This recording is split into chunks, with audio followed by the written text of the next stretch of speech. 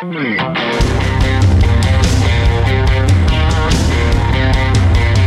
to ContenderCast, a leadership conversation centered on shining a light on bright ideas. And now here's your host, Justin Hahnemann. Thanks for tuning in. Thanks for downloading. It's Justin Hahnemann on the ContenderCast. We're shining a light on bright ideas. And today, you guys are going to love this story because not only are we talking about consumer products, but we're talking about this amazing individual entrepreneur who has really built not only a brand for herself, but also her company. And I'm so excited to introduce you guys to Daisy Jing. Daisy, it is awesome having you on the podcast. Thank you so much, Justin. I'm super excited to be here. I'm so excited too. I mean, you have such a very cool story to tell. I can't even wait to dive into this. But for those of you that don't know Daisy, I mean, her resume is amazing. She's a YouTube vlogger and an amazing entrepreneur at Forbes 30 under 30. Got a product line, multi-million-dollar product line named Banish. Geez, you've done some amazing things, Daisy, and I can't even wait to start to dive into this. But let's start with this. How did you decide I'm going to launch my own business in the consumer goods space here? And then how did you decide to focus on this product? Like, how did that all start? Yeah, so Justin, I think the reason why we've been really successful is because I never intended to start a business. Really? That I had. Yeah, so they say like the best businesses come from trying to solve your own problem. Absolutely. And I agree with that 100%. So I've had acne all my life. I have a lot of skin issues. My skin is something I've just had problems with all my life. And growing up, I would try so many different products, and they found out I was allergic to like 90% of the ingredients in skincare out there. And the, acne treatments out there just made my skin worse instead of making it better. So I became really depressed, feeling like I didn't have a solution to my skin, feeling like people were judging me based on my acne. And so I started a YouTube channel back in 2010 and just started making random videos, just talking about my skin and being very, very vulnerable about it. Sure. And I had one video that kind of went viral. At that time, it was called Growing Up Ugly. And people really resonated with my message and they loved my vulnerability and authenticity. And so I started developing a following. And I really credit having the YouTube video and having that background and that story, because without the YouTube video, the business definitely wouldn't be where it is today, because, people really trust me. I already had an audience, first and foremost. Yes. And then, and so I just kept making videos. I have over 700 videos on YouTube, over 70 million views. That's crazy. Reviewing skincare. Just talking about, skincare in general. And so I'm pretty knowledgeable about it. I became kind of a thought leader in the space. And back in 2012, I was going to get my face lasered. And I went to a plastic surgeon to get it lasered. And he said that lasering isn't good for my skin. And then try out, this new technology, these new products. I tried it. It made my skin really good. Like it helped my skin more than anything else I had tried. People wanted to purchase it from me, and that's kind of how it started. So I never intended to start a business. I never had a business plan. It just came out from me wanting to solve my problem, which was how do I, fix my skin, right? How do I help heal my skin? How do I use products that won't irritate and like make my skin further break out? And because I kind of solved it, other people wanted to try it as well. And then it just kind of snowballed from there. It's so amazing. I mean, the power of social media. And, one of the reasons I love hosting this podcast is I get to meet people that, there is usually a problem they have figured out how to solve, right, with a product. But I mean, yours is so unique in terms of how you've built the brand, and 70 million views. I mean, unbelievable. For those of you who don't know Daisy, CEO and founder of Banish. All right. So Daisy, you start these videos. So when did you know, this is turning into something more than just, me loading videos on YouTube? I didn't necessarily think of it. I don't know if I ever thought of it that way. I think there were some videos where I was making affiliate commission, and this was, really early on, and just seeing kind of the amount of products that were being pushed from the affiliate commissions was like, I do have influence, right, over what people buy. Absolutely. And that kind of made me realize hey, people are really trusting my opinion. So that was kind of first time when I saw, just the affiliate commissions. It kind of made me think, people trust what I have to recommend. Sure. So you decide to dive into the whole beauty product space, and I host a lot of entrepreneurs in the consumer goods space, and so talk about just your path to figuring out how I've got acne, I have face and skin problems too. I'm going to make a product that solves that. Like, talk about how you got started around that space. Yeah. So it started just with one product, and we still sell that product. And it was just me, I had the recommendation from the plastic surgeon of certain ingredients, certain vendors, certain sourcing.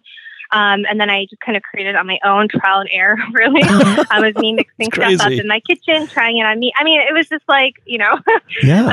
me experimenting. But because I had so much knowledge, just myself researching, I did study pre-med and all that kind of stuff. So I knew the basics, and just trying it on my own.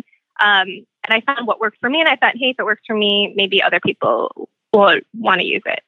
So it started with one product. Wow. Okay, so you got that one product, and you've got it, and you at some point, I guess you found you got to a place where you thought, okay, well, I'll try this with others. At what point did you go, okay, it's working, so now how do I package this and get it to market? Like, how did that transition happen? Yeah, I would say it was very organic. There was very little planning in terms of the packaging and all the the infrastructure you need. It was me literally we would get 1 or 2 orders a day in the beginning. Crazy. So I could handle that. Sure. And I would go to the post office, and I didn't have a printer, and I would handwrite all the labels, and I'd create a card. It was just me doing this. Small business. Yep. But then I think once we maybe got 10 orders a day or something, then I hired an intern, and she was able to help me package. And then I was able to focus more on, okay, maybe we should change, instead of me going to Target to buy the envelopes, maybe, we should buy them, order them in bulk. Right. Yeah. Just these little things that I never thought about. So that was kind of the transition when I had consistent orders. And it was so weird because in the beginning I thought oh my God, one day the orders will stop, because I never intentionally wanted to run this business. It was just kind of happened. And I was waiting for the orders to stop, but they didn't stop. In fact, they got going more, right? I mean, it grew. Yeah. And it was weird because I almost wanted it to stop because I was I just want to make YouTube videos. I don't want to worry about, fulfilling product. Right. Stuff. Yeah. But it kept going because the product works. That's unbelievable. So when I hired the intern, I think I was able to really take a bird's eye view and work on other aspects of the business. Sure. So and that's pretty amazing. Was there a point where it got to be so much that the intern even couldn't handle it, and it was now time to more formally go to some production? Do you know what I mean? Or manufacturing versus it being done at home or whatnot? How did that evolve? Yeah. So we moved into an office space, and then I hired more people to work with the intern or work as a team. But we actually do most of it in-house, even to this day, because I'm kind of a control freak. And so nice. I'm kind of not a bad thing. I kind of want to oversee everything. Sure. So, we have people going every day, every morning, making, filling, bottling, shipping the products. And we control that all in-house, which is really cool because if we want to launch a sale or if we want to do whatever, if we want to change the packaging, we can just do it, at a minute's notice. Whereas if you work with a third party, you got to wait, make sure they do it right, make sure they, fold everything right. I mean, just all the little details. I think it's much easier to have vertical control over it. But when did I realize, I'm sorry, what was the question? I was curious just as in terms of how you grow. I mean, it's usually at some point there's a tipping point when it's too much for 1 or 2 people. And I was just curious to hear your story around growth. Oh, okay. That's amazing. Yeah. And so, as you've grown, how have you made decisions around what new products to get into, and maybe share with our audience also what product lines you have now? Yeah. So in terms of what product lines to go into, I really try to make sure my mind is as pure as possible. I know it sounds weird, but I think people get too caught up in doing competitive analysis or looking at what other people are doing. I actually just go and I kind of figure out hey, what do I like and what would I want? Whenever I come from that point of innovation, I feel like the products always do 10 times better than trying to copy what someone else has done. Because we've tried we see someone else is launching something, so we'll try it, and it doesn't sell because it's just not what our consumer base wants. So I try to keep my mind like, you got to keep your mind sharp. You got to make sure that you're not really influenced by all the outside noise. And I think sometimes I've made mistakes in like trying to listen to too much like of the outside world, outside noise. But I always think about like, what do I personally want? If I were to make this better, what would I do? For example, our newest product, the Banisher 2.0, I travel a ton, and I just wish there was a way for me to make it more travel friendly, an easier way for me to clean the product, and also an easier way to like navigate it around the skin. So because of that, I devised a new product to help me with my own problem.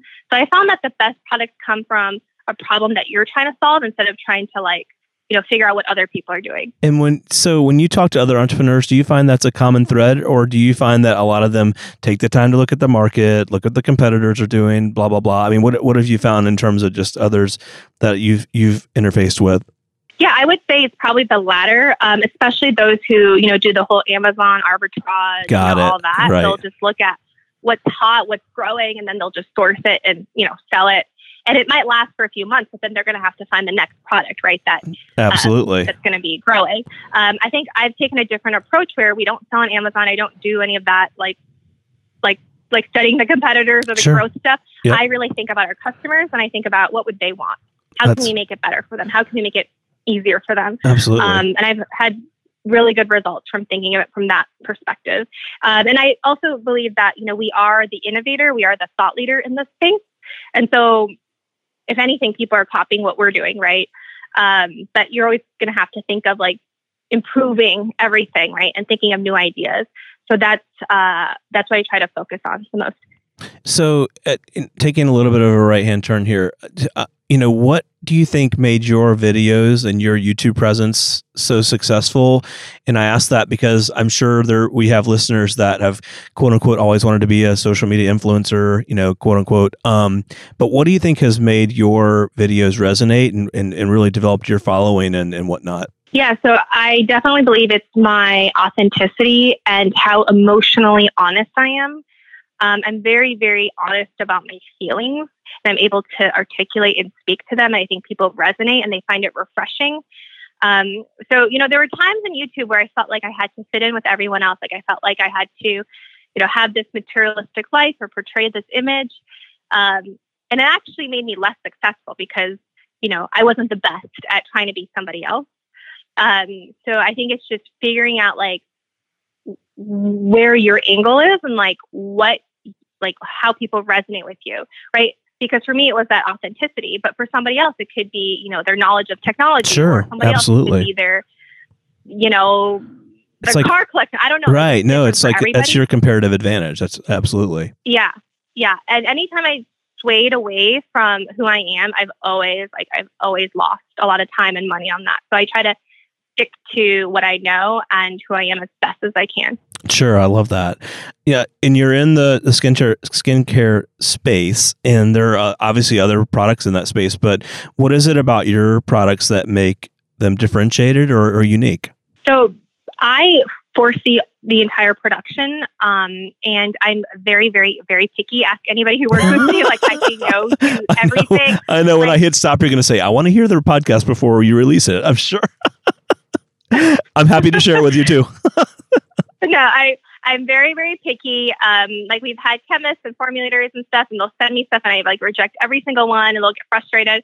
But because I'm so picky, we launch the highest quality of products. The ingredients, you can pronounce what they are, what they are. They're not going to irritate your skin. They're not going to make you break out. And it's simply because I have very, very sensitive skin. My skin reacts badly towards everything. So you're like a good test case, right? Yeah, there's a really high threshold for what we can sell. Wow. And so obviously I've gotten offers where I'm like, oh, you should sell this product or that product because it's super hot, it's super cool, it's super trending, it'll look great on Instagram, but it just doesn't suit well with me. And because of that, I think we're able to have the trust from we call them banished soldiers. Nice. The quality of our products are really high because of that. Pretty awesome. You've got a new product out. Do you want to talk about the Banish Kit 2.0 or anything about your new products before we jump to some of your big lessons learned? Yeah, the Banish Kit 2.0 took almost 2.5 to 3 years in development. So we're manufacturing it. We went through so many different molds, and with each mold that doesn't work out, it's a lot of money lost. But it came from the Banisher 1.0. Like, I was inspired to create a better product than we currently had, because I was like, well, I want it more targeted to the skin. I heard the complaints from our customers that they weren't using the Banisher 1.0 properly. So I wanted to create a tool that could lessen the risk of people not using it properly and just make it more convenient to bring along with you. So that is our top selling product right now. That's pretty awesome. Main product. Yeah, it's funny you mentioned the 2.5, 3 years, and on other of my episodes, we've talked about just, making product, whether local or overseas, and just when you have to create a mold, and if there's changes to that, got to create a new mold and whatnot. So we've definitely covered that. And it's hard to imagine though, something taking, you've lived it, but when people listening that haven't ever created a product, it's like, yeah, it can take 1, 2, 3 years to get something right. I mean, it just takes time. And it's like, I have so much appreciation for anything that works in our life now. Like, so our product, you have a screw-on cap that you fill with liquid. Sounds simple, and right? I didn't realize. Yeah, you think it's so simple. Right. But then I realized, like, in the water bottles, when you screw it on, it changes like the air bubble space, right? So crazy. Every single water bottle you use, they made it perfect so that way it doesn't leak out. And that's not an easy thing to do, but you don't even think of it, right? Right. And so I have so much appreciation for even the coffee maker working in the morning, oh my gosh, that somebody had to develop that. Somebody had to figure out how everything works. Yep. And we're using that every single day. We don't think about it. So I have so much appreciation for just all the cool inventors and designers who have made our lives so much easier. That's so fair. And you don't even think about it when the products you use every day, but it's so true. Yeah. So before we go, a couple things. Share with our audience maybe 2 or 3 of the biggest lessons learned as you have built your brand and built this company. And then we'll get to where our listeners can find you. 2 to 3 lessons. The first thing is be selective about whose advice you take. I like that one. Tell me more. Yeah, because I think before, I was this 25-year-old girl just out of my house, trying to figure out what to do. And I didn't believe in myself. I thought I didn't know enough. So I would go to conferences. I would ask for help. I would, try to find mentors, X, Y, and Z. And it seemed like anytime I blindly followed someone's advice, it kind of bit me in the ass, back. So that's interesting. I've definitely heard that one before. Yeah. That's an interesting one. Yeah. It's almost trust your own gut instinct. If you've got an idea, it's pursue that, follow it, trust it, because others may not have that same vision, right? Or that same insight that you might have. That's a good one. Yeah. And people would give me advice, but then now thinking back on it, I was like, well, they don't know anything about skincare. They don't know anything about their customers. They don't have the same story, but I just trusted them because I thought, oh, they're successful on paper. They know what to do. And, not everyone is going to be right all the time. So that's number one, figure out what noise to block out. You can't take everyone's advice. The second thing is be very careful about who you hire.